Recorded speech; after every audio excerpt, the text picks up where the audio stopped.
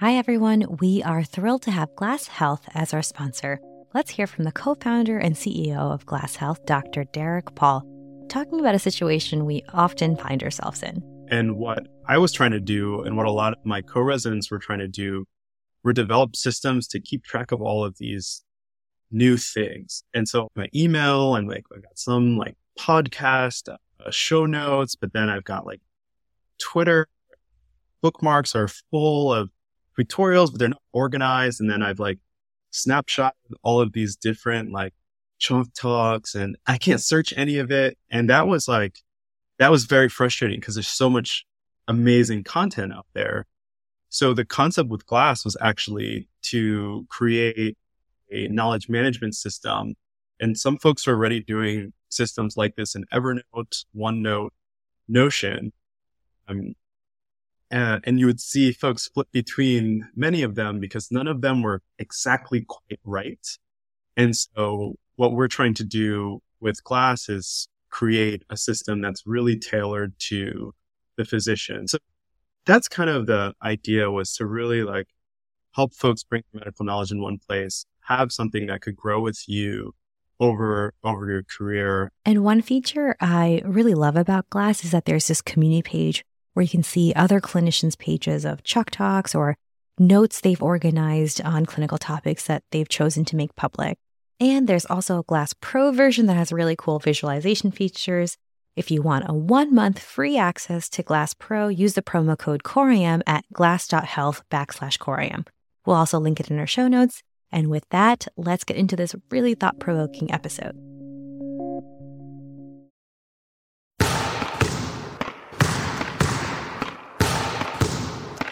Welcome to the Neph Madness Pod Crawl.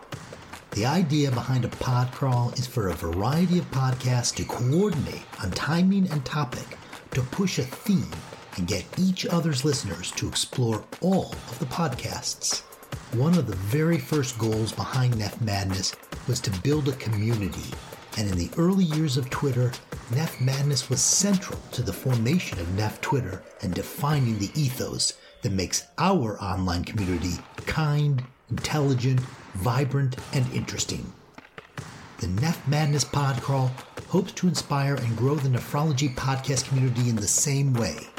For 2023, our second year, the Pod Crawl has assembled the Avengers of medical podcasts. We have the Curbsiders, Get the Skinny on mineralocorticoid receptor antagonists. CoreIM will be covering kidney transplant in their classic 5-pearl format. The Cardio Nerds will be covering the effect of heart failure devices on kidney health. Freely Filtered will try to understand thrombotic microangiopathy. ISN Global Kidney Care goes deep on IgA nephropathy. The Cribsiders look at transitions, first the pediatrics to adult nephrology transition, and then from living to death with palliative nephrology. And Fellow on Call will be covering onconephrology. And finally, the Nephron segment looks at transgender health and CKD. 8 podcasts, one for each region in this year's Neph Madness. Go to nephmadness.com/podcrawl to get links to all of the shows. Thanks. So the role of the internal medicine doctor really, I would say, number one, is to be curious about what the patient has heard. Often when somebody comes to me for their very first transplant evaluation, I start with the question, when did you first hear that the kidney problem was so bad that you might end up either on dialysis or getting a transplant? And the answer is fascinating to me. You'll have somebody with a clear-cut decline over the past 5 years, and they were just told a month ago. And to me, that's somebody who is freshly processing this news and potentially in denial or, just maybe doesn't even believe it. That's Dr. Martha Pavlakis, a transplant nephrologist at Beth Israel Deaconess Medical Center. Welcome to CoreIM 5 Pearls podcast, bringing you high-yield, evidence-based pearls. Today, we're going to be talking about the bean, specifically the new beans. That is transplant nephrology. I am Marty Freed. I'm an academic primary care doc here at The Ohio State University. And Shrey, this episode's also worth pointing out that I'm the proud son of a kidney donor. Ah, I did not know that. Props to Mama Freed. No doubt. It's Dr. Mama Freed who saved the day when I was 14 years old. I actually still remember the 24-hour urine collections, and frankly, pre-adolescent Marty is still a little haunted by those refrigerated pee jugs in our fridge. I can imagine. But sure, listen, I'm also super excited to introduce great friend, former resident, new friend of the pod, and master of the beans, Dr. Tomas Guerrero. Well, Marty, thank you for that amazing introduction. We love the urine jugs. It is my favorite part of nephrology, really, I would have to say, is making those patients go through the 24-hour collection of urine. And yeah, everyone, my name is Tomas Guerrero. I'm a private practice nephrologist, and I just recently graduated from the UNC Nephrology Fellowship.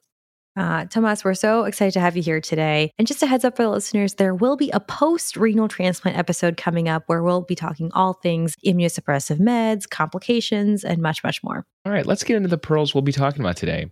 As you listen, quiz yourself by pausing after each of the 5 questions. Remember, the more you test yourself, the deeper your learning gains. Pearl 1, transplant versus dialysis. Why should we favor kidney transplants over dialysis?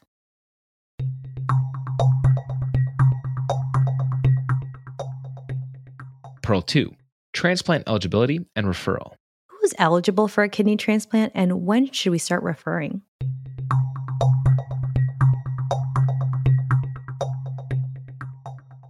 Pearl 3, pre-transplant evaluation. What goes into the pre-transplant evaluation and how can we help in that process?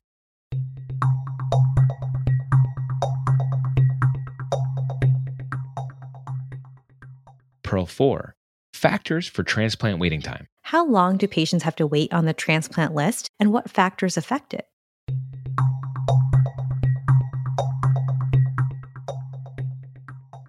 And Pearl 5, living donation. How do living donor kidneys work and what are their risks?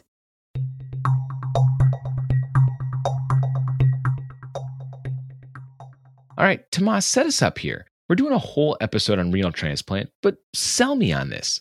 Why is this topic important? I mean, we all know dialysis stinks, but it works. Everyone knows someone who's been on dialysis, especially us in the medical field. Marty, there is absolutely no doubt in my mind that any patient that is eligible to receive a transplant definitely should. I would also say that there is quality of life for most people. The quality of life is better with a kidney transplant. Obviously, dialysis is very cumbersome. It's as far as time that you have to give to dialysis and sort of you're limited in your ability to move about the world. Everyone, that's Dr. Karen True, transplant nephrologist at UNC.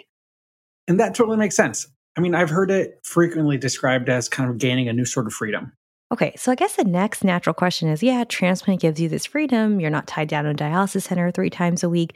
But what about peritoneal dialysis? That kind of gives you some freedom too, right? You're not going to a dialysis center all the time. True.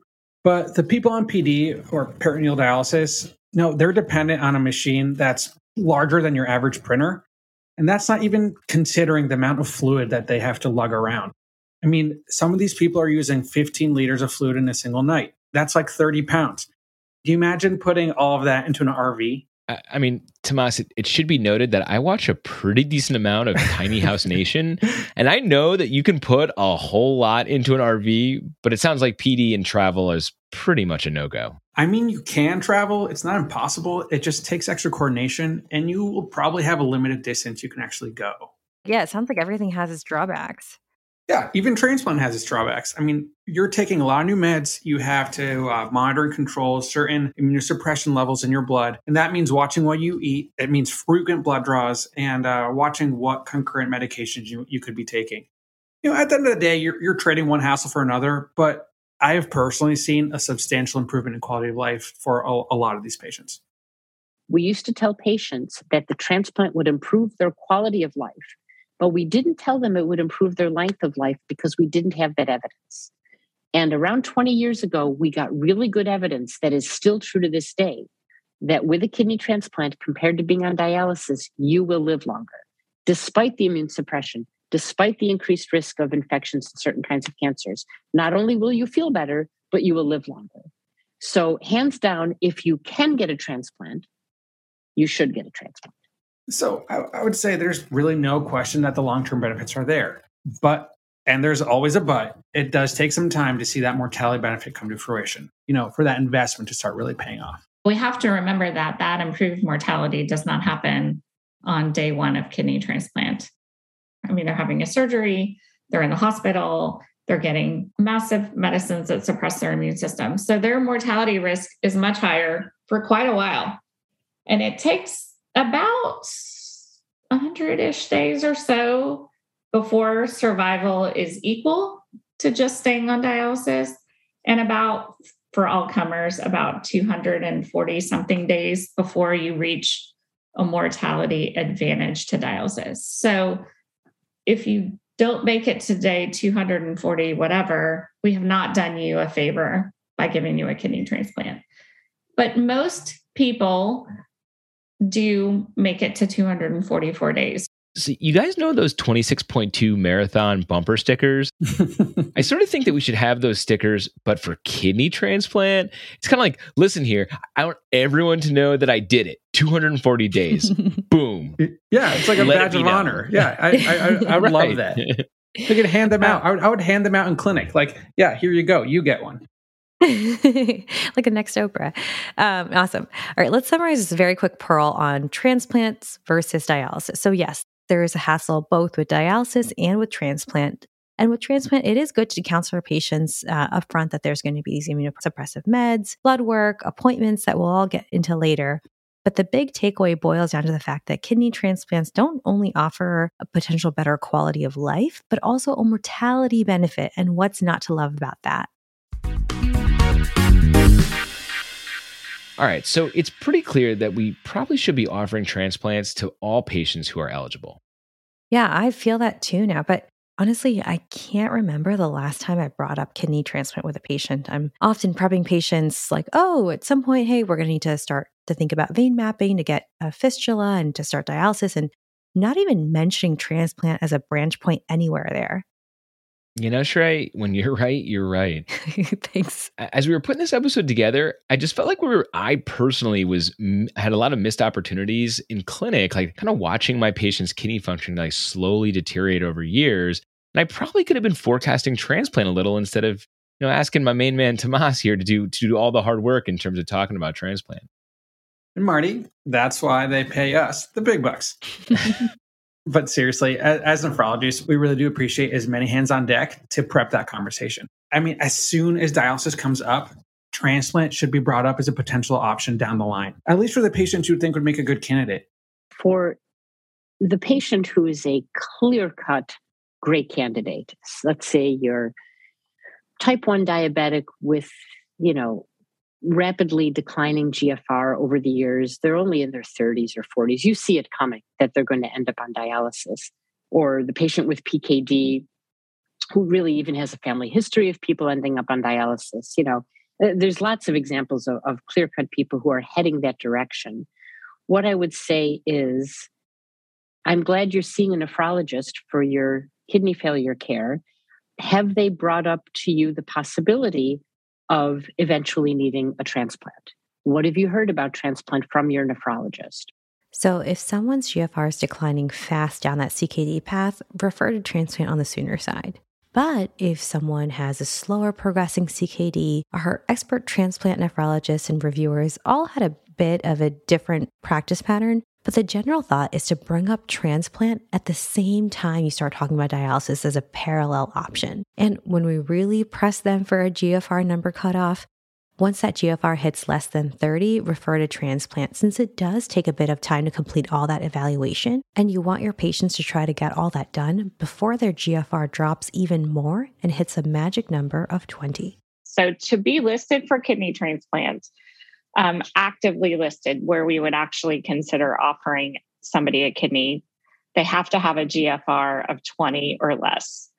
That doesn't mean that everyone with a GFR of 20 is ready to get a kidney transplant, but they can start accruing time on the waiting list at a GFR of 20 or less. There's a lot of steps to the evaluation, but it can take 3-6 months to get all the testing done, depending on how far people live from the transplant center. All of those things take time. And so it's not unreasonable to go ahead and refer someone for transplant when their GFR is in, the mid to low 20s. Like, we're not going to say we're not evaluating them. We don't want to start on the day that their GFR is 20 because we want to start their waiting time on the day their GFR hits 20. And that totally makes sense because we really, really, really want to minimize the amount of time that these people are on dialysis of any kind. All of that pre-transplant testing that Dr. True is referring to needs to happen before they're listed. So we want to have all our ducks in a row for that day that GFR hits 20. Somebody had an acute kidney injury episode 5 years ago and their GFR was 17 and then it improved. That 17 counts. So we can use historical GFR. It's a little bit of gaming the system, but it does count. You have to do that within your own ethical framework, obviously. But if they've had something recent where it dipped and got a little bit better, we would certainly consider using that to list somebody. Wait a minute. AKI counts? Are you serious? I kind of feel like I've been lied to. Yeah.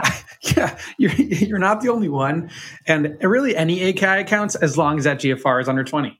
Wild. So any GFR less than 20, even for a day, means they can start accruing time on that wait list. And I guess, honestly, reiterates the point of referring early so that the patient can complete their whole evaluation process on the sooner side. And now that I know a bit more about the mortality benefits of transplant, in an ideal world, I'd love to hype it up for patients as much as I can. But I'm curious, are there certain groups of patients that might get turned away from transplant?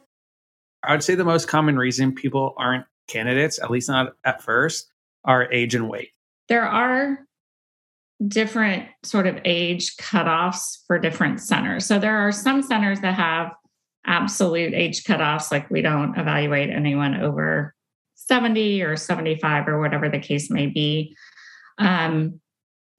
We sort of look at older patients on a case-by-case basis. There's pretty good data that shows that in the 70s and even the 80s, if you choose the right patients, these patients still have a survival benefit versus staying on dialysis. So I don't want to say age and frailty are equal. They are not. So not all old people are frail and not all young people are unfrail. I had a patient who came to us for listing. I think he was 74 years old. And I mean, this guy wanted a kidney transplant so that he could get his pilot's license back, because they don't give you a pilot's license if you're on dialysis. So this was he's a pastor. He was still preaching, very active guy, looked great. Didn't have a living donor though, but I continued to see him every year while he was on the waiting list. He continued to do well. And we gave him a deceased donor kidney at age 79. He is now 81 and he is flying his plane. Maybe he's up there right now. I don't know. I just love the idea of Dr. True's patients just listen to this podcast right now in the cockpit of his little Cessna twin engine. It just seems to me just like a great kind of, victory redemption story. But anyway, age cutoffs seem to be center dependent and from what it sounds like, sort of arbitrary. What are we thinking about BMI cutoffs? Much like age cutoffs, a lot of centers have cutoffs for maximum BMI to be actively listed on our kidney transplant waiting list to be able to get an organ offer. And our BMI cutoff here at UNC is 40 or less. We prefer a BMI of 35 or less because there is some data that shows that the wound complications are higher, particularly for BMI above 35, particularly for diabetics. When a kidney doesn't work right away, we call that delayed graft function. And that's patients who have a higher BMI are at a higher risk of that because of the physically having to get the kidney in takes longer in somebody with a higher BMI. So they're more likely to have what we call delayed graft function, which can reduce the life of the transplant down the road. Oh, okay. I really appreciate knowing the context of where that BMI cutoff comes from. Yeah, but we should always remember that we should not get caught up in the numbers. And I'm saying that as a nephrologist. Like, I love numbers.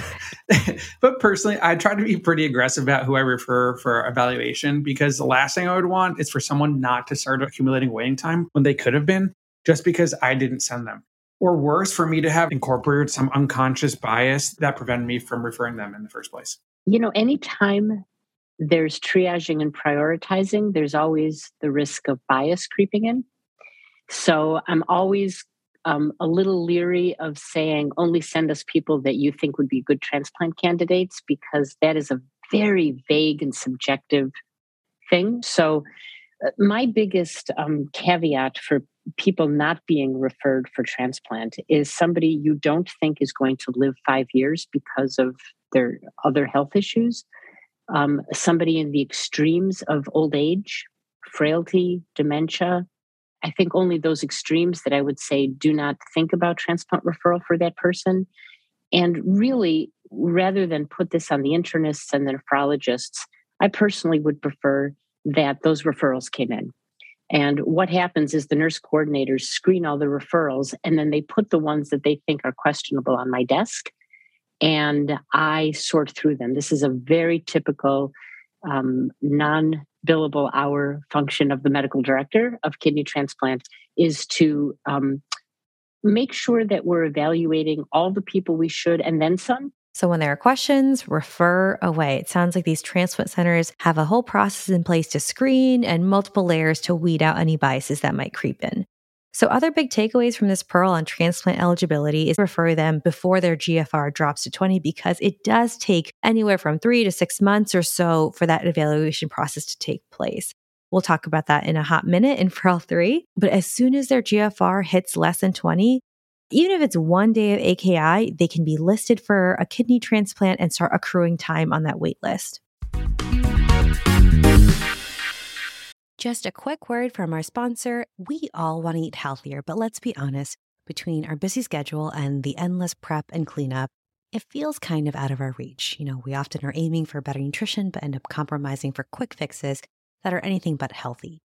Now, imagine a different scenario. Picture a day where you're coming home to gourmet, nutritious meals that are ready in just 2 minutes.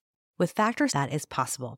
Factor delivers delicious, chef-crafted, dietitian-approved meals right to your door, ready to heat in just 2 minutes, giving you over 35 weekly options to choose from Calorie Smart to Protein Plus to Keto. And don't forget, they have 60 plus add-ons for an extra boost, from breakfast to midday bites, so you're not spending all your time and money in the hospital cafeteria. So no prep, no mess, just real mouth-watering meals tailored to fit your schedule and dietary needs. With Factor, you're not just saving time, but you're elevating your meal game without the hassle of cooking. Head to factormeals.com/CoreIM50. Use the code CoreIM50 to get 50% off. That's the code CoreIM50 at factormeals.com/CoreIM50. Something else I've been curious about is what happens when a patient makes it to that transplant office. It's kind of like a black box between the transplant referral and them actually getting the kidney. What actually goes into the whole transplant evaluation?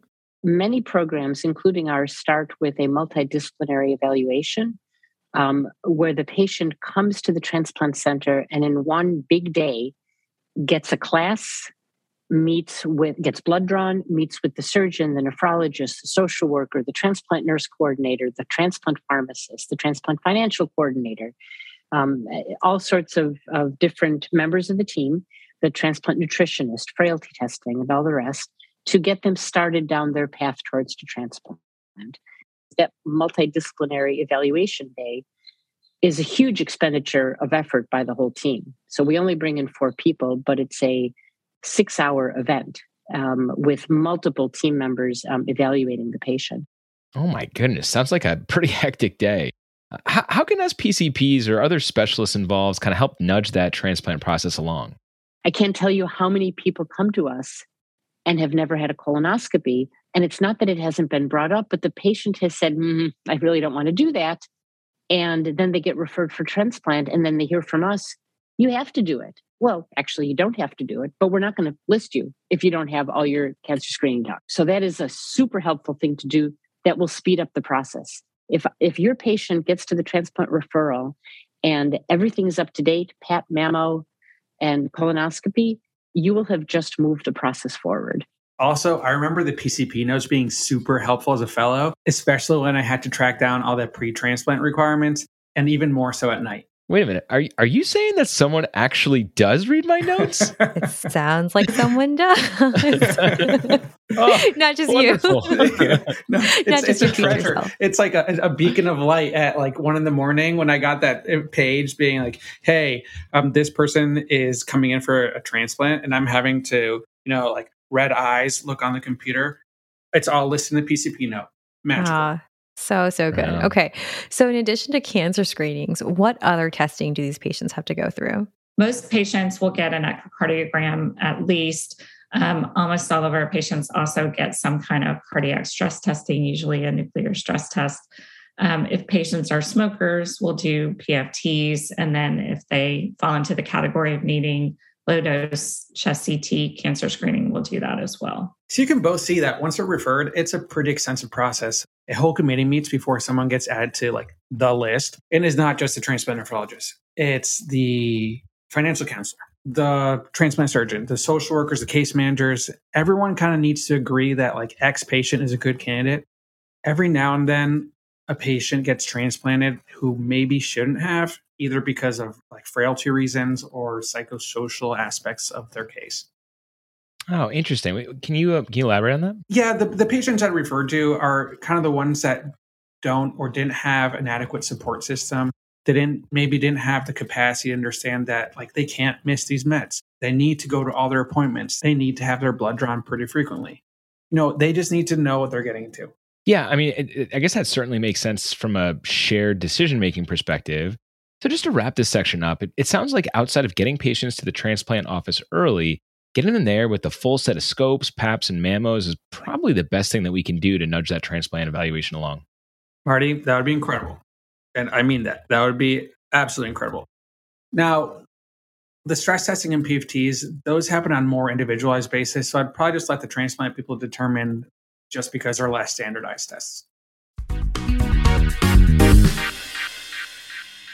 So Tomas, once a patient's on this quote unquote list, what happens then? How does it work once they're listed? Yeah, that gets kind of complicated. I mean, obviously there's a lot more demand for kidneys than there are kidneys available, hence the list. No, Tomas, remember, I just want the world to know that if I ever have a GFR less than once, even just for a day, I want everyone to know that I want to be listed. Yeah, Marty, we can definitely figure something out.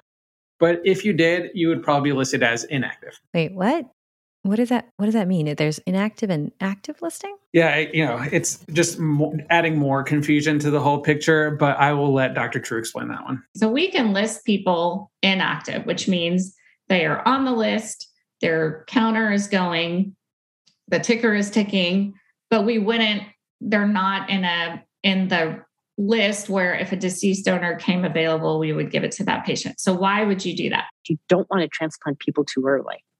You transplant somebody feeling well at a GFR of 19, you're starting the clock on that transplant a little bit early. And the drugs that we give to protect the kidney from rejection are actually somewhat nephrotoxic. So you're speeding up the failure of their native kidneys. It's better to let somebody ride. Now, when's the ideal time to do a transplant? 14, 13, 12. As somebody's heading towards, I would expect them to start getting symptomatic and starting to go towards needing dialysis, that's when I'd love to do the transplant. Now, some people are symptomatic at 16, 18, and there's always a conversation. But we don't go right from evaluation listing, evaluate the donor, and do the transplant. We sometimes pause if the person is what we call too well for transplant. And sometimes, 20% of our list is on hold because they're too well for transplant. Okay, so I understand the reasoning to preserve the function of that transplanted kidney as long as possible. But gosh, I can imagine it's tough to hear, hey, we're going to wait until your GFR drops enough till you start feeling crummy. Yeah. What does that look like for these patients? Are they just following up like quarterly with a transplant nephrologist, just waiting to be listed as active? Well, most patients are assigned a transplant coordinator that checks in regularly and kind of just instructs the patient to just reach out if anything changes in their health. At the end of the day, everyone wants these patients to be on the active list. Isn't that risky though? Like waiting for someone to be symptomatic and crossing our fingers that they get a kidney in time? Shrey, that is a great point and a great question. Yeah, when people get to this level of kidney dysfunction, it's usually a pretty slow progression. I mean, I'm sure you teach on rounds all the time. At least I hope you do. The indication or the acute indications for dialysis, the valve mnemonic, right? Well, in the outpatient setting, following potassium and uremia will make probably 99% of the reasons that we pull the trigger to dialyze. And for two of those, we have augmenting medications that patients can just limp along on. And that's, diuretics and potassium binders. And so we get to buy some time. Now, the patients who are starting to get subtle uremic symptoms, like losing weight, sleeping like 12 hours a day, that's the patient we start to consider dialysis on as well. It can be hard because a lot of those early signs of uremia just look like depression. So sometimes I'm trying to tease it out like, hey, are you depressed? Or are you kind of building up this compound X that kidneys can't filter out? And so my point is that the progression is usually slow. So that gives the transplant people a strategic advantage in activating people that are starting to show signs of symptomatic renal failure, but the patients who are still not quite on dialysis. So it sounds like in the outpatient setting, it's really going to be more subtle symptoms that we're going to be looking for to, start dialysis and really pull the trigger for the active waiting list. So say someone gets on the active list for transplant, then what happens? I mean, we could be talking like years in some cases. Years? Oh my gosh. Is the waiting time kind of similar for most people? Like get on the back of the line, wait till you get to the front? You would think it's pretty similar, given that everyone has to pass this like kind of standardized screening criteria. But the answer is like so many things in medicine, like just like kind of. Certain blood types, the presence of HLA antigens, where they live, where they get listed, those all weigh in as factors in how fast a patient can get a kidney and get off that transplant list. All right, let's break that down a bit more. Let's first think about blood type.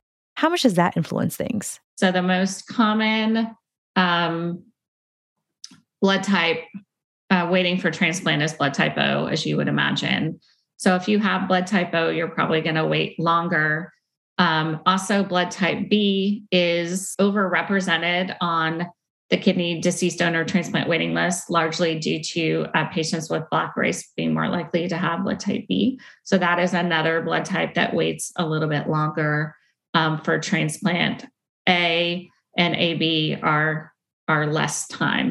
So if you happen to develop a lot of HLA antibodies to very common HLA antigens in the population, then it's going to be harder to find a kidney that matches for you. Oh, no doubt. It didn't really occur to me that transplant waiting times is really another factor in many health disparities that our patients of color face. I know. And that is something that we are becoming increasingly aware of.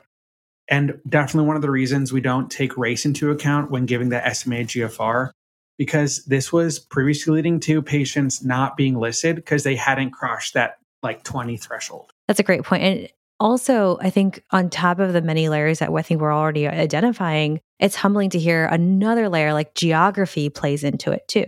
So if you're in the market for a deceased donor transplant, you want to live somewhere where there's not a lot of kidney disease. Because you can imagine if your community has a lot of kidney disease, when those patients, potential donors pass away, if they already have kidney disease, they will likely not be acceptable kidney donors. California's, it can be 8 or 9 years.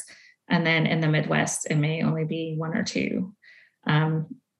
So yeah, it's pretty crazy. Whoa, that is insane. 1 to 2 years in the Midwest compared to 8 to 9 years on the coast? Yeah. Wow. Yeah. No, it's nuts. And it's nuts to think that how much longer some people have to wait just based on where they live. And for this reason, I've personally encouraged my patients and have had a lot of patients who are listed at multiple sites. And that's something that the primary care side can encourage and talk about too, because sometimes when I bring it up, patients look at me like they've never heard this before. Yeah, but I guess it also means that like these patients will need to travel pretty fast to that location in case a kidney is available for them. And I bet that also adds another layer yet again of health disparities. Yeah. I mean, the disparity in access based on where you live was indefensible. And we are working on diminishing that. But if I see a patient who has an option to list at a center in a place where the list moves faster, I will absolutely support them going there. Less than 5% of the list, is my understanding, multiply lists. And the reason for that is that it costs money. If you're going to multiple list in Iowa, you have to be able to fly there and meet the team, fly home again, go out periodically to update your workup. And then when they have a kidney and they call you, you have to be able to get on a plane and go straight there. And most people don't have that kind of excess cash. So multiple listing outside of your immediate area is probably the best way to expand your pool of organ donors, but the least accessible to people. Yeah, I mean, I definitely appreciate this strategy, but it does kind of seem like it would benefit a select demographic. Are there any other strategies to getting a kidney faster? So a very straightforward way of expanding the pool of donors is signing up for, and you have to sign a consent for hepatitis C infected donor. This is a surgery we would never have done in the past with our poor therapies for hep C. But now that we have such wonderful therapies, hep C donors are not only a very good option for a hep C naive person, but really a very good way to expand the list of the pool of donors you have access to. The caveat is that you will most likely, although not 100%, get hepatitis C from the organ. We will pick it up almost immediately, and we will begin treatment, 3 months of which, rarely 6, will result in a sustained viral response, and that'll be that. Another reason to be grateful for new hep C treatments. All right, anything else that we could do to help increase our patients' access to these kidney transplants? Yeah, I mean, the last thing that comes to mind is the KDPI, and that's a score that the kidney gets. It's a number of 0 to 100, where the higher the number, the worse. It just means the kidney's more frail. It's a complicated equation. It's like a reversed opposite the percentage system we had for like our MCAT. You want to be in the 99th percentile, but you do not want your kidney to be in the 99th percentile. Whereas a standard deceased donor kidney would it be expected to last 12 to 14 years on average. A higher KDPI kidney, it may only be 7, 8, or 9 years. But if you are coming to me and you're 75 years old, you don't need a kidney necessarily that's going to last you the next 40 years, whereas you do when you're 20. So for certain patients who are at a higher risk for having a medical complication while waiting for a standard criteria, sort of standard KDPI kidney, those are the patients we would potentially approach for a high KDPI kidney. So my big takeaway from this, Pearl, is once patients listed for a kidney transplant, how much time they have to wait depends on a number of things: their blood type, they have HLA antigens, but also where they live. The wait time can be anywhere from 8 to 9 years or less if they're in an area with less kidney demand or less kidney disease. And then the other thing I learned is that we often wait for that GFR to drop a bit more in the teens and for that patient to be symptomatic with those subtle uremic symptoms for active listing. The conversation so far has been all about transplants from a deceased donor. But one part we haven't covered is getting a kidney from a living donor that could be a match. So starting off with living donation, that is the best, hands down. Number one, the transplant can be scheduled, so it's not a surprise in the middle of the night. Number two, it's usually a healthier kidney because the person is living and well versus somebody who's died and the family's donated the organs.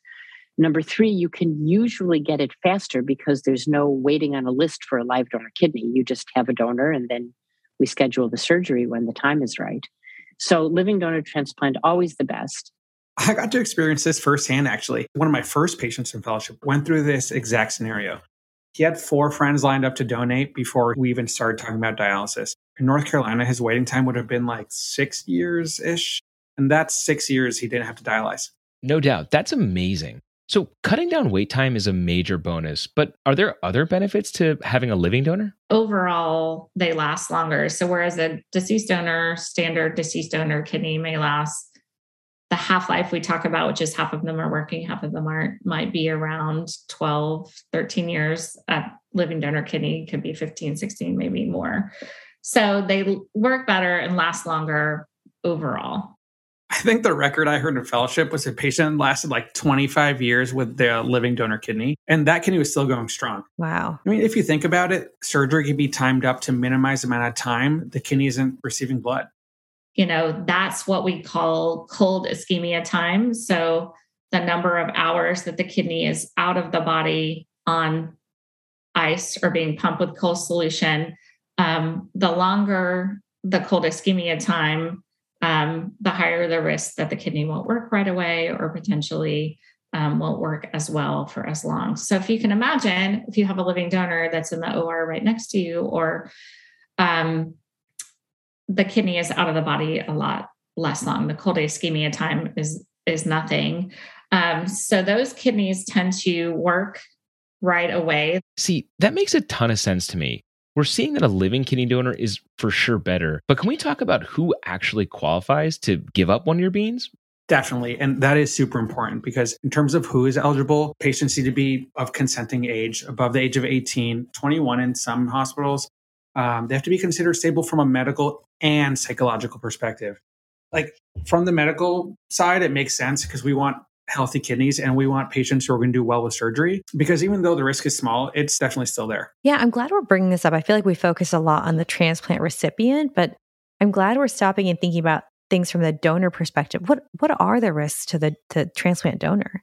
There's been some data that shows that over the 5 or 10 years after donation, a patient's blood pressure might rise by about 5 or 10 millimeters of mercury. So if you have somebody who is sort of borderline high blood pressure after donation, they may be pushed into a realm where they're actually hypertensive now.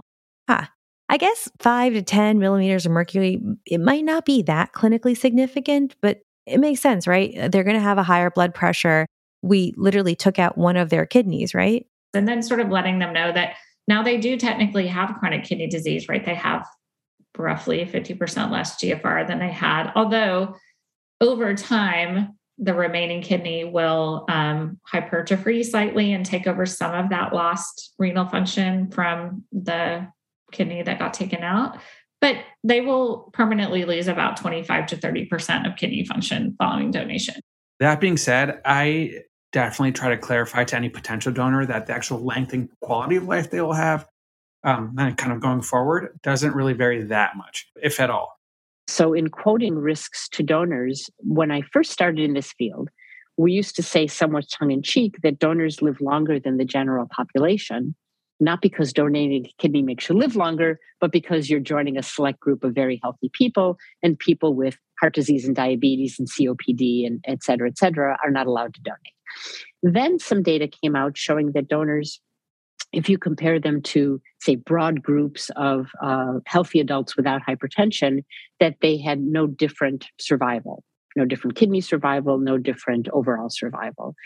And then some data came out suggesting that a subgroup of young African-American donors who donated to family members actually did have a small but slightly increased risk of renal failure going forward. And this was largely, if you looked at a more granular level, people who then developed diabetes and hypertension after donation. So we no longer quote to donors that donation won't impact their long-term health, but we say that there is a very slight increase in the risk of long-term kidney health, i.e. ending up on dialysis or needing a transplant. And we do our best to counsel people to avoid the conditions or to treat them immediately if they're found that would lead to any kidney damage, such as the common ones, hypertension, heavy NSAID use, smoking, things like that. Yeah, so I'm definitely familiar with some of the older literature about that, quote, protective effect, unquote, of being a kidney donor, which, as Dr. Plavakis points out, was really related to the selection bias in the donor identification of those patients. It's interesting to note that the newer literature questions some of that. But let's talk about the workup. I mean, how do we prepare folks who are considering donation? And most importantly, how do we prepare their children? This is Marty's world and we just live in it, True. Okay, let's get into it. We order tons of labs looking for, borderline diabetes, other problems. We do screening imaging, including chest x-ray, native kidney ultrasound. They get a CT scan of their abdomen and pelvis, looking at the number of vessels that they have to each kidney, because that's important. If there's multiple vessels, that can be a more complicated surgery for the donor and for the recipient. All right. I'm glad the transplant team does this extensive workup and really makes sure the living donor isn't at risk for kidney failure in the future. But I can imagine that psychological aspect that you were talking about, Tomas, is equally as important. They see our social worker and psychologist. It's very important on the living donor side to make sure people aren't feeling coerced into being a donor. As you can imagine, if you have a family member that needs a kidney transplant, there could be a lot of pressure within the family or within friends for people to be donors.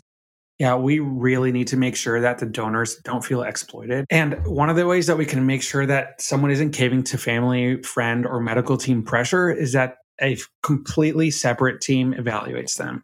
It's kind of their job to be the donor's advocate. And then they also see our social workers to make sure that they have adequate support, both for the medical recovery and for potentially the financial cost of being a donor.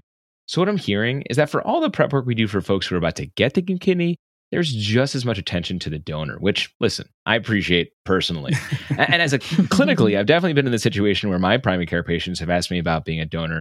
And that idea that there might have been hidden costs, like lost work, is something that I'm definitely in the future going to talk about head on. It's the only surgery we really do that has no medical benefit for the person having the surgery. But they do get psychological benefit from it. There's pretty good data that shows whether the transplant is successful or not, that most living donors don't regret the decision to be a living donor, and they very much are glad that they did it. Okay, so to summarize the big takeaways on this Pearl on living kidney donation, it's really the best option in terms of minimizing waiting time, being able to schedule that surgery, having a longer life out of that donated kidney. And for the donor, they essentially have to have a past medical history of basically nothing because they're going to be living with only one kidney and thinking about their long-term health. Yes, there is a slight increase in blood pressure, maybe 5 to 10 millimeters per mercury, but no increase in mortality in these very cherry-picked healthy individuals. And that's a wrap for today's episode. If you found this helpful, please share with your team and colleagues and give us a rating on Apple Podcasts or whatever podcast app you use. It really does help people find us. If you want to add any of your own tips or share challenges, tweet us or leave a comment on our website page, Instagram, or Facebook. And thank you to our peer reviewer, Dr. Surya Manivanan. Thank you to Dr. Spathia for the audio editing and to Dr. Rahul Maheshwari for the accompanying graphics. As always, we love hearing feedback, so please email us at hello@quorumpodcast.com. Last but not least, opinions expressed are our own and do not represent the opinions of any affiliated institutions.